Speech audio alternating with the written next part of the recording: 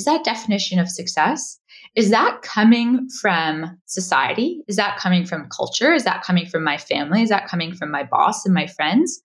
Or is that coming from me? That's really, really the crux of getting unstuck, is basically resetting your parameters so that they're no longer on the default setting of society and resetting them to be owned by you.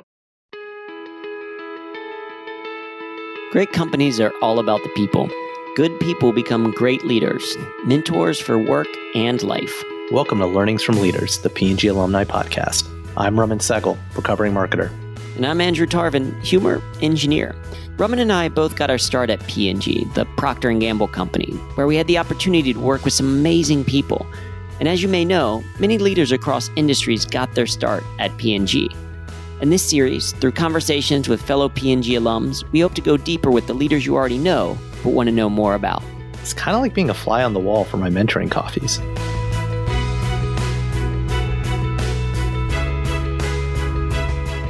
On today's show, we're talking to P&G alumni leader Alexandra Warbass.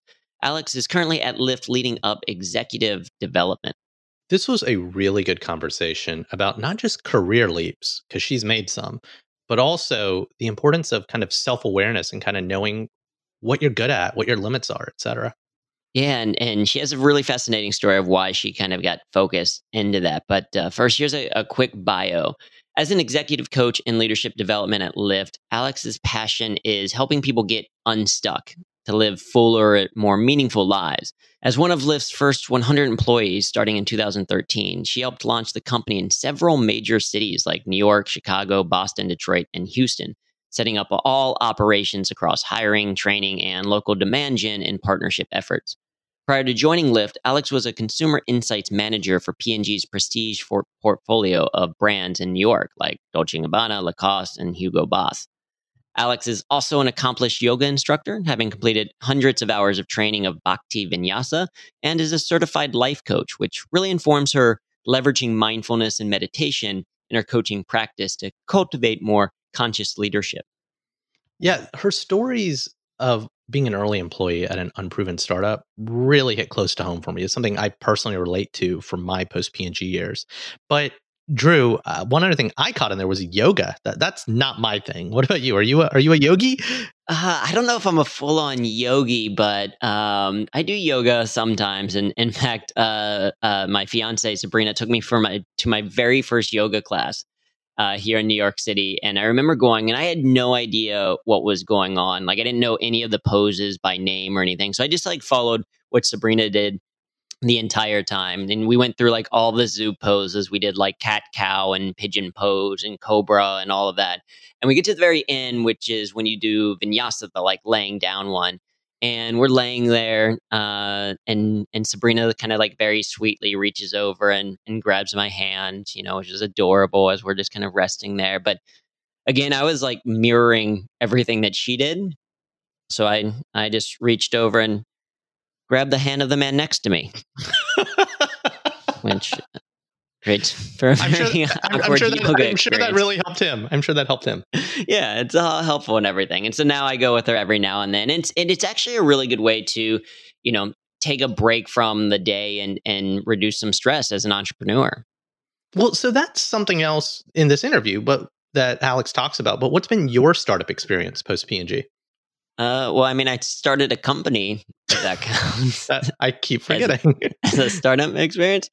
It has, yeah. And what's interesting though, is I remember, people sometimes ask me what's the biggest difference between, P&G life and startup life. And first of all, sometimes I'll joke that my manager is always constantly changing his mind, not quite sure, not always happy with all the things that I'm doing. And of course, that manager is me. And that's the difference is at P&G, I remember, I'd have these very strong, valuable leaders where it's if I'm not entirely sure what I need to do, they could give that perspective and guidance. Whereas, as an entrepreneur, sometimes in startups, you don't have as many strong leaders around you to guide you. So a lot of it's just kind of figuring it out and making it up as you go along. Yeah. The first time, when I got out of Procter, the first thing you learn is how much you know. You don't know how much you know until you've left. And what I discovered at my first startup is I was I was the old guy in the room, and I was in my 30s, but the people around me, the younger folks, their energy, their talent, honestly, their talent, it's infectious, and sometimes more than I had. And the thing you have to do is you have to roll up your sleeves and be that values driven leader for them. There are no other departments. Everyone's wearing lots of hats. There's very little insulation from the market. And it's a really valuable experience to go to a small company or to start your own thing, I think. Yeah, and I think in many ways, for many people, it can be. But I think the other thing, and this is what I really liked about talking with Alex, is what she said is, just as a startup may not be for everyone, not every type of, work is for everyone. And she really focused on and helps the executives at Lyft focus on the fact that you have to define success for yourself. So I know people are going to really enjoy the insights that she shares, the wisdom that she has kind of around specifically thinking about your career over the long haul. And I know people are really going to enjoy the conversation with Alex. So let's jump right in. Alex, welcome to the podcast. It's great to have you here. Hi, Drew. Thanks for having me. I'm really excited to chat with you today. Excellent. I'm excited to chat with you as well, because our audience is mostly mid-career professionals like me, trying to navigate the balance of work and life and figuring out career transition, maybe what's next and all of that. And I know hearing your experience and advice will be incredibly valuable to hear. So I want to jump right in. Now, many may already know your professional story. So you graduated from U of M, University of Michigan, which as a Buckeye, that's disgusting to have to say, but still excited to have you. Right? You graduated there with a degree in economics, political science. You started out early in your career at Procter & Gamble, working in consumer insights for P&G Prestige. But then you moved companies and across the country to Lyft, where you helped them do a number of different things, but currently now working in executive development. So we're going to cover a wide range of things. But before we jump into kind of even the career things now, I want to go back to, you're growing up in Michigan, growing up in the mitten of the state. Did you imagine, is this kind of what you planned out for your career? Is this what you thought you were going to be? Did little, 10-year-old Alex grow up and say, I want to do executive development? I mean, definitely not. I only even learned what executive development was just a few years ago. And for those that aren't in the know, it's just another word, another phrase for leadership development.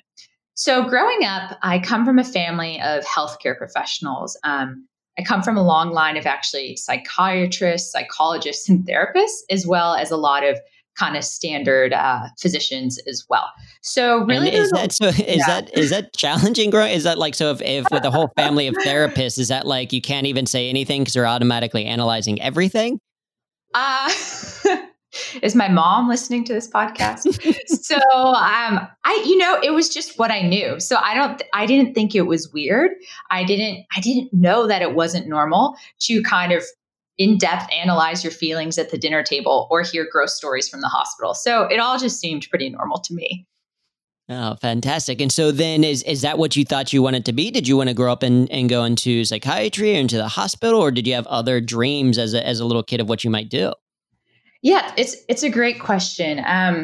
I was always really fascinated. So my mom is a psychiatrist. I was always really fascinated with what she did, but she actually encouraged me not to go into the field because there's just a really high rate of emotional burnout. So honestly, I wasn't quite sure. I dabbled with a lot of ideas as a kid. I wanted to be a Supreme Court justice for a while. I thought that would be really cool. What a fantastic childhood dream. I just imagine you as a Halloween costume is going as Ruth Bader Ginsburg or something. Exactly. I thought that was pretty cool. I have a big love for animals, thought I wanted to be a vet, but really, I thought, when I went to college, I thought, well, maybe I'll be a doctor. I was actually pre-med for a couple of years. I knew nothing about business, frankly, because no one in my family was really in the business field. So it was only meeting a few people, really instrumental people in college, that I changed my course. So, okay. What was it like kind of growing up? Do you remember the first way that you earned money, what that first kind of job was? Well, I was a very entrepreneurial child. So the very first way I earned money, I believe I was, 6 or 7 years old. and my family lived near a golf course. And what would happen is golfers would kind of hit their golf balls into a forest near our house. So my brother and I would go into the forest, we'd gather all these golf balls, we'd wash them, and then I would sneak onto the golf course and actually sell golf balls back to unsuspecting golfers. So 7-year-old me, going out there in my little dress, trying to charm all these golfers. And I actually did pretty well until my budding business was shut down by the management. So that's a fantastic business. Do you remember how much the golf balls were? Was it like a good markup? I mean, I think I charged $1 a ball, but for a 7-year-old, that was like pretty amazing. So, oh, it's incredible. What did you do with the money? Did you save it up? Did you spend it on candy or on toys? Or? I had a horse fund going for a really long time. So like many young girls. So I believe it went into my horse fund. Never got the horse, but did actually save a fair amount towards it. So, that's very cool. All right. So you're selling people golf balls. You get a little bit older. You go to University of Michigan with degree in, economics, political science. So you can start and see a little bit of that Supreme Court justice maybe still in your head, but pre-med as well. And then you graduate and you end up at Procter & Gamble. Was that the first job right out of college, or did you have something in between? So no, I think there's like 2 critical juncture points. So just to kind of backtrack to college, because I think it doesn't necessarily make sense if you hear pre-med and then see what my degrees were in. But essentially, I was pre-med for both my freshman and sophomore year of college. And there was actually a really defining moment where I was shadowing a bunch of doctors over the summer. And I was standing with my dad. Someone had graciously allowed us to watch a surgery. And it was quite intense. They had opened this person's chest. We were looking inside. And my dad said to me, "Alexandra, this is as cool as medicine gets. Isn't this exciting?" And I remember thinking, nah, not really. So it was one of those kind of first aha moments where I decided, you know what? Medicine is probably not for me. I have so much respect for everyone that goes into it. My little sister is actually in med school right now. But I realized that it just wasn't for me. So it was actually then when I went back to college, my junior year, I ended up taking an intro to marketing class and had the best teacher I ever had in all of college. Shout out to you, Jim Morey, for really being my first mentor in marketing. So that's what set me on the path eventually to P&G. So my first job was actually not at Procter & Gamble. I worked at a wonderful place called GfK Strategic Innovation. And it was a small boutique consulting firm that did innovation and helped actually big companies like Procter & Gamble develop new brands. So it was a really, really wonderful, fun first job with a lot of introduction to consumer insights. So I did that for about a year before I went to Procter & Gamble. I worked on a lot of new pet food brands, actually, which, again, as an animal lover, was a lot of fun. So right, yeah, connected back kind of still in that childhood dream. And I think that's a fascinating kind of point of this recognition of, okay, if this is supposed to be the coolest thing about this profession I'm thinking about, and I'm not super excited about it, maybe I should go a different direction. And it's amazing sometimes what a teacher or someone who is passionate about something can instill in you. So you go this direction. So you're then working and you get to P&G. And did you then fall in love with things like consumer insights? Like, how did you discover, what you were passionate about, that this was an area to continue to explore? Yeah, well, it's such a good question. For me, again, it actually, gets back to that childhood theme of being the daughter of a psychiatrist and a family member of all these psychologists, because really what I loved about consumer insights and what I loved about marketing was how it was the blend of the creative, psychology, and the analytical. And I thought, oh, this is so cool how I can take all of these things that I'm interested in and really apply them to a career. And in my very first job, I was exposed to a lot of consumer insights. I did a ton of qualitative research. So things like ethnographies, where we'd go into the homes of consumers and interview them, similar to how you're interviewing me, but about different topics like toothpaste and pet food and things like that. And I just loved it. because more than anything, I love really deeply connecting with people, hearing their stories and hearing what motivates them. And that you'll see is a thread throughout my life. So I was really introduced to it in my first job. And then at Procter, that was my whole job, consumer and market insights. So I really, really enjoyed digging into that part of my career there. Yeah, for sure. And how much can you learn about toothpaste? Like, you use it twice a day. Is there more to it? Are you like, where people are like, give us bacon toothpaste and that's why it came out? Like, so that's a really great question. And Drew, I don't know, did you ever get the chance at P&G to go on any types of consumer interviews? I never did. I was on the IT side. So I was, behind the scenes helping you figure out the, what did we have? Zoom? What was that called? I don't think we had Zoom. What did we have? No, not this Zoom, but I think it was iZoom. It was called iZoom. I was working within CBD as a different area. So no, I had, kind of almost like these types of calls, but my clients were internal P&G people, and they're like, make this button red. And so we had to all right, make the button red. So we never got to go into any of those types of calls. Got it. Yeah. So I would say with consumer research, it's different for each category. So some categories are much more emotionally involved than others. So for instance, pet food, for me especially if you talk to the pet parent segment, so fun. These people can go on for hours and hours and hours. And I even remember actually in some pet food research, this wasn't at Procter, but she said to me, my whole reason for living is my dog. And it just struck me right in the heart. So some categories you can go really, really deep. Other categories, if people aren't so engaged, you can still learn a lot, of course, but it might not feel like that same, wow, deep, powerful connection. I worked in fragrance though at Procter & Gamble. And so people got very excited about their fragrance. So definitely we could spend a lot of time talking about that too. Oh, for sure. Yeah. Well, and for me as an engineer living in, Cincinnati and then moving to New York to work at Prestige, it was like, I didn't even know that there were different notes in fragrances and what smells can elicit and create and build and all that. So you hit an interesting point because you're working in P&G in New York City, you're doing consumer insight for these fragrances. And then, you take a leap and the next thing you know, you're in San Francisco. Yeah. Across the country, no longer working for P&G, then starting to work at Lyft.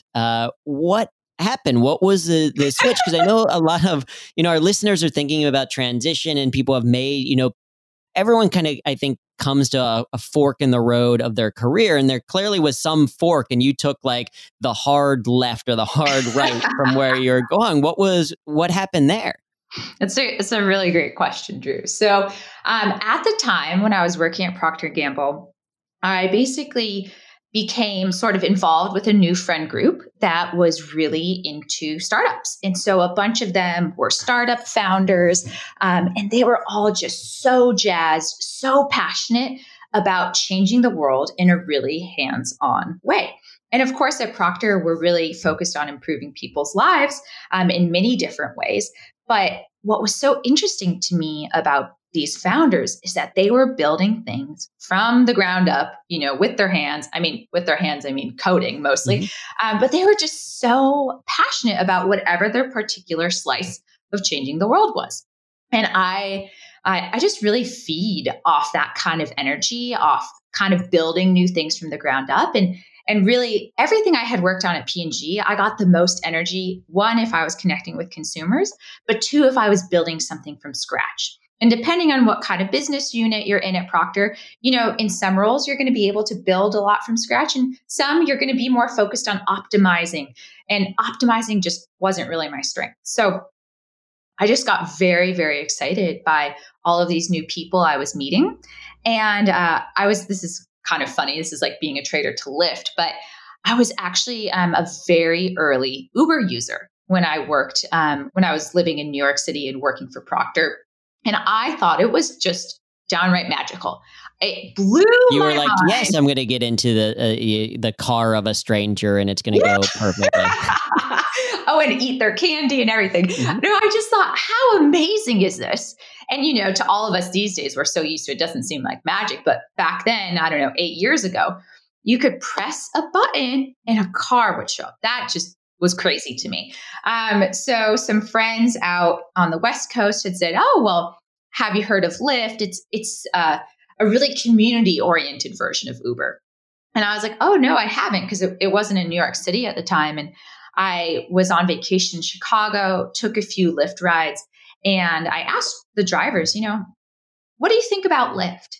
And these two drivers said to me, it's the best thing I've ever done in my life. And I was like, what? You're crazy. How is this the best thing you've ever done in your life? And they just told me these stories of just empowerment and how they were debt free for the first time in their life, or their photography career was taking off because they were able to quit their bartending gig, or they were able to relax and they did this for fun to connect with people because their regular job was being a 911 dispatcher. Just all of these amazing stories, human connection, and like economic empowerment. And I was like, wow, I want to be a part of this. And so, yeah, that's sort of how I jumped into the back then furry pink mustache land of Lyft, which everyone thought I was crazy for, by the way. Right. Well, I mean, that's the thing is like, especially in like, how did the family feel about this decision? Because to leave a stable job like P&G and to be in New York, to then go to a different city, new job. What was their, like, did their thinking factor into it? What would they say? How did you feel about that? Yeah. I mean, so my parents, they're very traditional professionals, both went to graduate school. They were very happy with the idea of me working at Procter & Gamble. They're like, you have a great 401k. This is amazing. You've been wanting this job since college, which it was all true, right? All so true. Worked with super smart, great people. So they were definitely a little concerned, as were my coworkers, actually. So all of my coworkers at Procter were like, Alex, you're joining this 100-person startup? Like, what are you thinking? And I just made everyone feel better by saying, if it doesn't work out, I'll just go get my MBA. And everyone said, okay. Like that's a fine response. Which is kind of crazy if you think about it. Hey, my backup plan is to not make any money and potentially take on debt to get an education. Yes, that's a fantastic idea. Well done. I was young. That's all I have to say. But I think there's just a tradition. Actually, somehow the kids in my family have all taken big risks. My brother actually left Michigan with a year to go to pursue a career in professional cycling. So I don't know what my parents put in the water when we were growing up, but we all kind of took some big leaps. But thankfully, knock on wood, it's worked out so far. So. Yeah. And so what was that transition, that difference like? Because I know, some of the people listening maybe mostly know the big kind of company feel. What differences did you notice? Did you didn't like between, P&G and early days Lyft? Well, I think the first, probably most superficial difference was I was one of the oldest people at Lyft at 26 or 25, which was shocking to say the least. I was like, well, this is certainly different. I was used to always being the youngest person, at least in my office at Procter.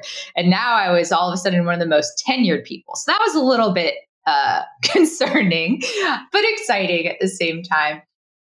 It really felt, the best way I can describe it is it sort of felt like joining a student organization. So, Drew, I don't know, were you involved in many student orgs at OSU?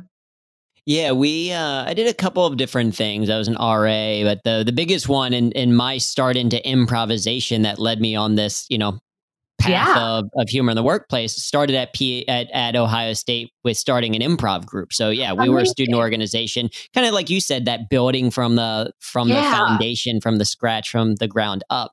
So I can kind of see what you're saying from that perspective. And so that's exactly it. That same energy, that same drive, that same passion, and the same zeal, and the same kind of chaos and disorganization was all part of it. But that's really what I feed off of is the energy of the other people and building things from scratch. So for me, I was just really excited to sink my teeth in.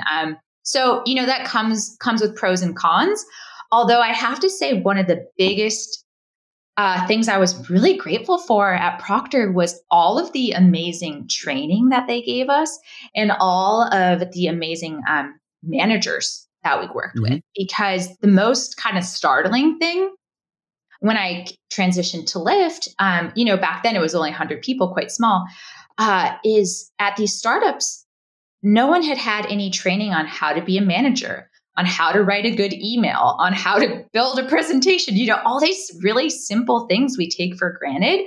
I realized, whoa, I learned so much more at Proctor than I realized. And I was just so grateful for that training because I actually became a boss of, I think, 15 people very shortly. And I was just so grateful for that training and really tried to share what I learned at Proctor with my colleagues and with my directs. So yeah, that was and that's a big shift. That's part of the reason this podcast exists is, right? So many people talk about when leaving P&G, what they appreciated was the people, right? Their managers. Right. And part of that is promote from within culture and giving leadership training and things like that. And so that's why we want to chat. What are people then doing with that knowledge and insight? So it sounds like, and it seems like I've heard from other people that part of the value sometimes of working at a startup is you get your chance to sink your teeth into a lot of different things, maybe that you wouldn't necessarily at a big company. Did you feel that as well? Were you able to then, you start working with as a manager of 15 others pretty quickly? And, I know you go through a couple of different roles. Did you feel that while there at Lyft? Oh, yeah. I mean, one of my favorite things actually still at Lyft is if you have an idea and you can make a business case, you can pretty much go do it tomorrow. So, I built our first local marketing team of marketing managers across the country. I helped launch Lyft in about 100 cities in 3 months at one point in my career. I helped bring Lyft to Canada. So, I really got to sink my teeth into a lot of really huge, meaty projects. It's been a blast. So yes, to answer your question. Yeah, and so you're at Lyft, you're there, you're living in the Bay Area, enjoying the San Francisco life, and you've done a number of different kind of roles within Lyft, and now you're doing this thing called executive development, which you said is kind of like leadership development. Is that a natural marketing extension? That seems like kind of another slight pivot.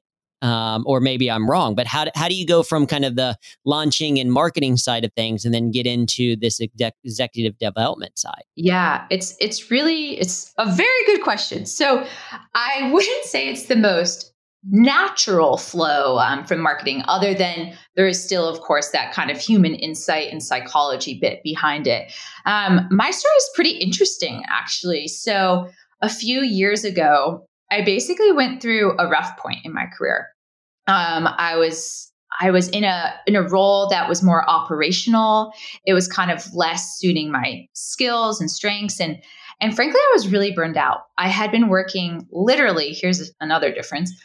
Literally until 11 p.m. every night for many years, and I was just burned out. And so I went through kind of this period of really questioning myself, my priorities, things like that. And I started to really realize, oh my God, my entire identity is work. I need to change something about this. Like that can't be my only reason for existing. So and so when you say that, and because I'm curious of because sometimes, did you know while it was happening that you were in burnout? Like, what were the signals? Like, because it sounds like you probably have some perspective on it afterwards. Like, oh, looking back, working till 11 every single night, probably like that. Is like, were there signals that you see now that you maybe didn't notice at the time, but were signals now for people to recognize, oh, maybe they're having a similar like feeling of burnout? It's such a good question. And I think I probably don't have the best answer because it didn't feel like burnout to me, Drew, because I was so energized by what I was doing. Typically, I was very energized by what I was doing. But, everyone else around me was, and I even remember our old COO at Lyft, who obviously much more senior than me, saying, Alex, it's 10 p.m. Why are we the only two people here? He was like, he commuted to Seattle. So, he was like, I have nowhere else to be. Like, you should be doing something with your life. And so I think other people around me noticed, but I was just so driven, so in the mix that it basically what happened, the way I realized was I became quite depressed for thankfully only a short period of time. My hair started turning gray, and it was luckily right before a holiday break. And I just had the insight to be like, wait a second, something is really wrong here. Like, why are you feeling this way just about work? Like, that's not your whole life. You're healthy, you're happy, or, you have a great family, you have great friends, you live in a beautiful place, you work for a great company. Like, this just doesn't make sense. So I basically entered this questioning period, and I started working with an executive coach, which was really transformational for me. I did yoga teacher training, which I realize is a bit cliche these days, or at least in the Bay Area, but that was a huge part. I really started diving into mindfulness and building my own spiritual practice. And basically, I somehow found myself in an introductory coaching class. And, again, the thread here that you'll see that's been really kind of the through point, I think, with all the things, whether it's college or being a child of a psychiatrist, is I really loved connecting deeply with people, or whether it was being a manager and managing a lot of direct reports. That's really where I always got my energy. And so I just love this coaching class. It really validated me in so many ways, where I was really lauded for what we consider soft skills, right? Like, wow, you can connect with people so quickly. Wow, your intuition's so powerful. Oh my God, you're a great listener. I was like, what? People care about these things? I thought you only cared about my financial modeling skills or something. So, and do you remember how you got into that class? Was it the executive kind of coach suggesting it? Was it like you stumbled into it? You thought it was a yoga class, but it was a coaching class, and you stayed? Like, do you remember like what the prompt was for even exploring it? Yeah. I mean, I had been talking to my coach because she had such a similar journey to me. She, a similar journey to many of us, right? She had been a hard-charging careerist. She went to Harvard Business School. She was a leader in tech. She burned out, and then she became a coach. And so she was definitely a great role model for me. And so I was like, okay, this coaching thing, I think that might be interesting. Talked to a few more friends who had really similar transitions. So that was the impetus. And basically after the first coaching class, I started practicing on friends. And one of my friends did they know that you were practicing with them? Was it like, let's try? Okay. It wasn't a like secret, like, here's a glass of wine. Now let me analyze. No, that's the old way. Now it's very consensual, very explicit. You're not sitting around my family's dinner table. So anyways, I started practicing on some of my friends, and some of them were like, well, can we keep going? And so I thought, well, gee, I need a lot more skills if we're going to keep going. And so I signed up for the rest of the classes, and someone challenged me in one of the classes. We do these things where we challenge each other. They're these 3-day long intensive classes, and we challenge each other to grow in different ways. And someone challenged me to find some paying clients by the next day. And I was like, that's crazy. It's a Saturday. 24 hours? Yeah. Like, how am I supposed to do that? And this was a few years ago when the kids were still back on Facebook, And so I just posted on my Facebook, this sounds ridiculous, and kind of telling people what I was doing. And I was flooded with requests. Like, overnight, I had a coaching practice just from one post on Facebook. So that's how my coaching practice was born, actually, a few years ago. Since then, I've completed, all of the training and have much, much more practice under my belt. But yeah, and so that's how I got into coaching, which led ultimately to getting into leadership development at Lyft a little over a year ago.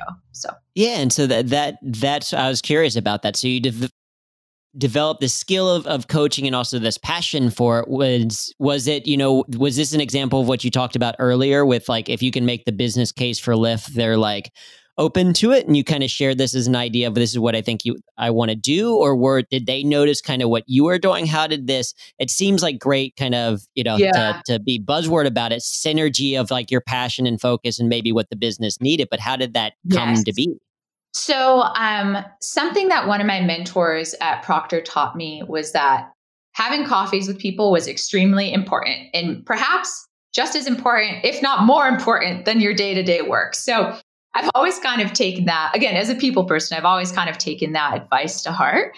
It was a bit natural in that a new woman was hired to build out our leadership development function at work. And she'd been a coach for about 20 years. So I just asked to have a coffee with her. And by the end of it, she was just asked me, do you want to help build this with me? I know, she said, look, I'm a subject matter expert in terms of leadership development and coaching, but I don't know anything about tech and I don't know anything about Lyft, but you sure do. And you have the passion and you're a coach. And so it was really it was the synergy of the business need, but I think, still always being really proactive about reaching out, always meeting new people to help build those connections. And so, ultimately, yes, I did have to interview for the job with external candidates and all those things. But yeah, landed the job a little over a year ago and haven't looked back since. And now a quick word from our sponsor. Today, we're talking to fellow alumni entrepreneur Kyle Yamaguchi, co-founder of One for One Eyewear. One for One Eyewear is an independently owned eyewear brand that develops, designs, and distributes some great-looking glasses. I'm actually wearing a pair right now. So, Kyle, I got to ask, why eyewear? Well, about 10 years ago, I was working for the man. I went to go pick up my glasses where I ended up meeting my wife. We started dating, and while we were dating, we just got to talking about maybe one day starting a business. It's always been an aspiration of mine. So she knew all about the eyewear industry. I knew all about product creation. So we kind of put our two skills together and we decided to launch an eyewear brand. What's really cool about your brand is you have an interesting giving back component to it. Can you talk about that? Yeah. So for every pair of glasses that we sell, we give a pair away to a person in need. And we're using our own brand of frames to give those back to people in the community. And we work with organizations, both large and small. So, for example, we just wrapped up a clinic in Seattle, the King County Clinic. It's a huge event. And at that event alone, we would give about 1,500 pairs of glasses. We have about 500 stores across the country. And all of the stores have the opportunity to give back our frames to people within their community. So if they have somebody in who needs a pair of glasses, maybe they can't afford it, they can direct them to our section on their wall and choose one of our frames that will then ship them for free. Otherwise, we could send them like a donation kit that they can use. And as they are seeing folks in need, they can offer those frames as a selection, to be able to receive. Yeah, what I love about that is it's even lower income people can almost like have greater confidence because they're wearing something that looks good, whether it's a haircut, a clean shave, a nice suit, great pair of glasses. I think it helps people feel better about themselves. Yeah, I agree. One thing that we've noticed, especially with these larger organizations, is that a lot of the frames they were giving out to people were these really old kind of frames that you would imagine like your grandma would wear, And when we came in, we were able to provide, very newer, and they're the same frames that we're selling in our stores across the country. So folks were able to get a really good pair of glasses, and also, like you said, have more confidence as they go try to get a job or just get back in the world. And you've been doing this for 10 years now, and you must have given away like thousands of frames by this point. That's correct. So this is our 10-year anniversary. Where can people find out more about One for One, Kyle? Just go to our website, oneforonyeyewear.com. At the top, you can click on retailers, and that will give you an idea of the stores across the country where our line is available. Great. Well, Kyle, thanks so much for doing the work you do, and best of luck out there. Cool. Thanks, man. And now back to the show. I know one of the things that you really help to focus on within this practice and this focus is to, the idea of helping people get unstuck. Yeah. And so I guess to start, what does it mean to be stuck in the first place? That's such a good question. So I think stuck can really mean a lot of things. And people have different degrees of awareness around how stuck they might be. So stuck can be something like, oh God, I can't bear to go to work in the morning because I'm just so anxious about the thought of stepping into the office. or stuck can be, I've been in this relationship with a partner for a long time, and it's just really not working for me. Or it can be something so much more mild of just like, yeah, you know, I'm pretty happy at my life right now, but I have this niggling feeling or voice inside of me that's like, I want to do more.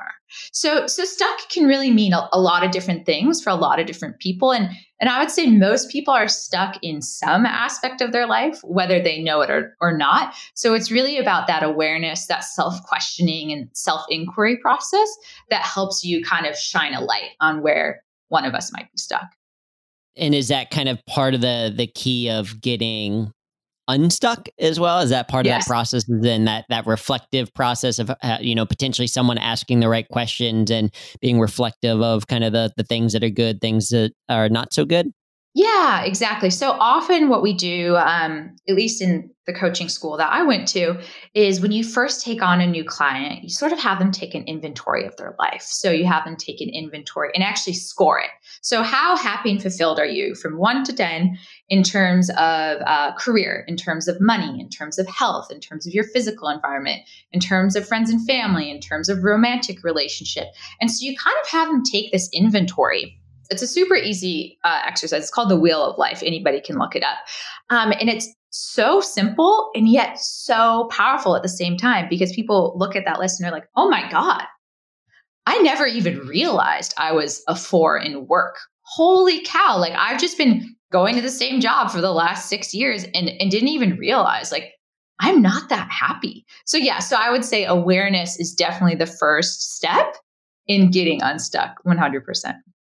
Yeah, very cool. Yeah. And I think that, sometimes we do something because we made a decision of like, that's just what we do like 7 years ago and have just been passively making that same decision again. Like I just made the decision in college that my breakfast was Pop-Tarts, and that stayed true until probably like 3 years ago. And it's like, I'm an adult. Yeah. Yeah. I do not need to eat, start every day with 60 grams of sugar via Pop-Tart or something. So, all right. So we're going to I want to move into a kind of a rapid fire round. Just helps us understand, get to know you a little bit better. Yeah. Do you have time for another comment from me on the whole stuck business?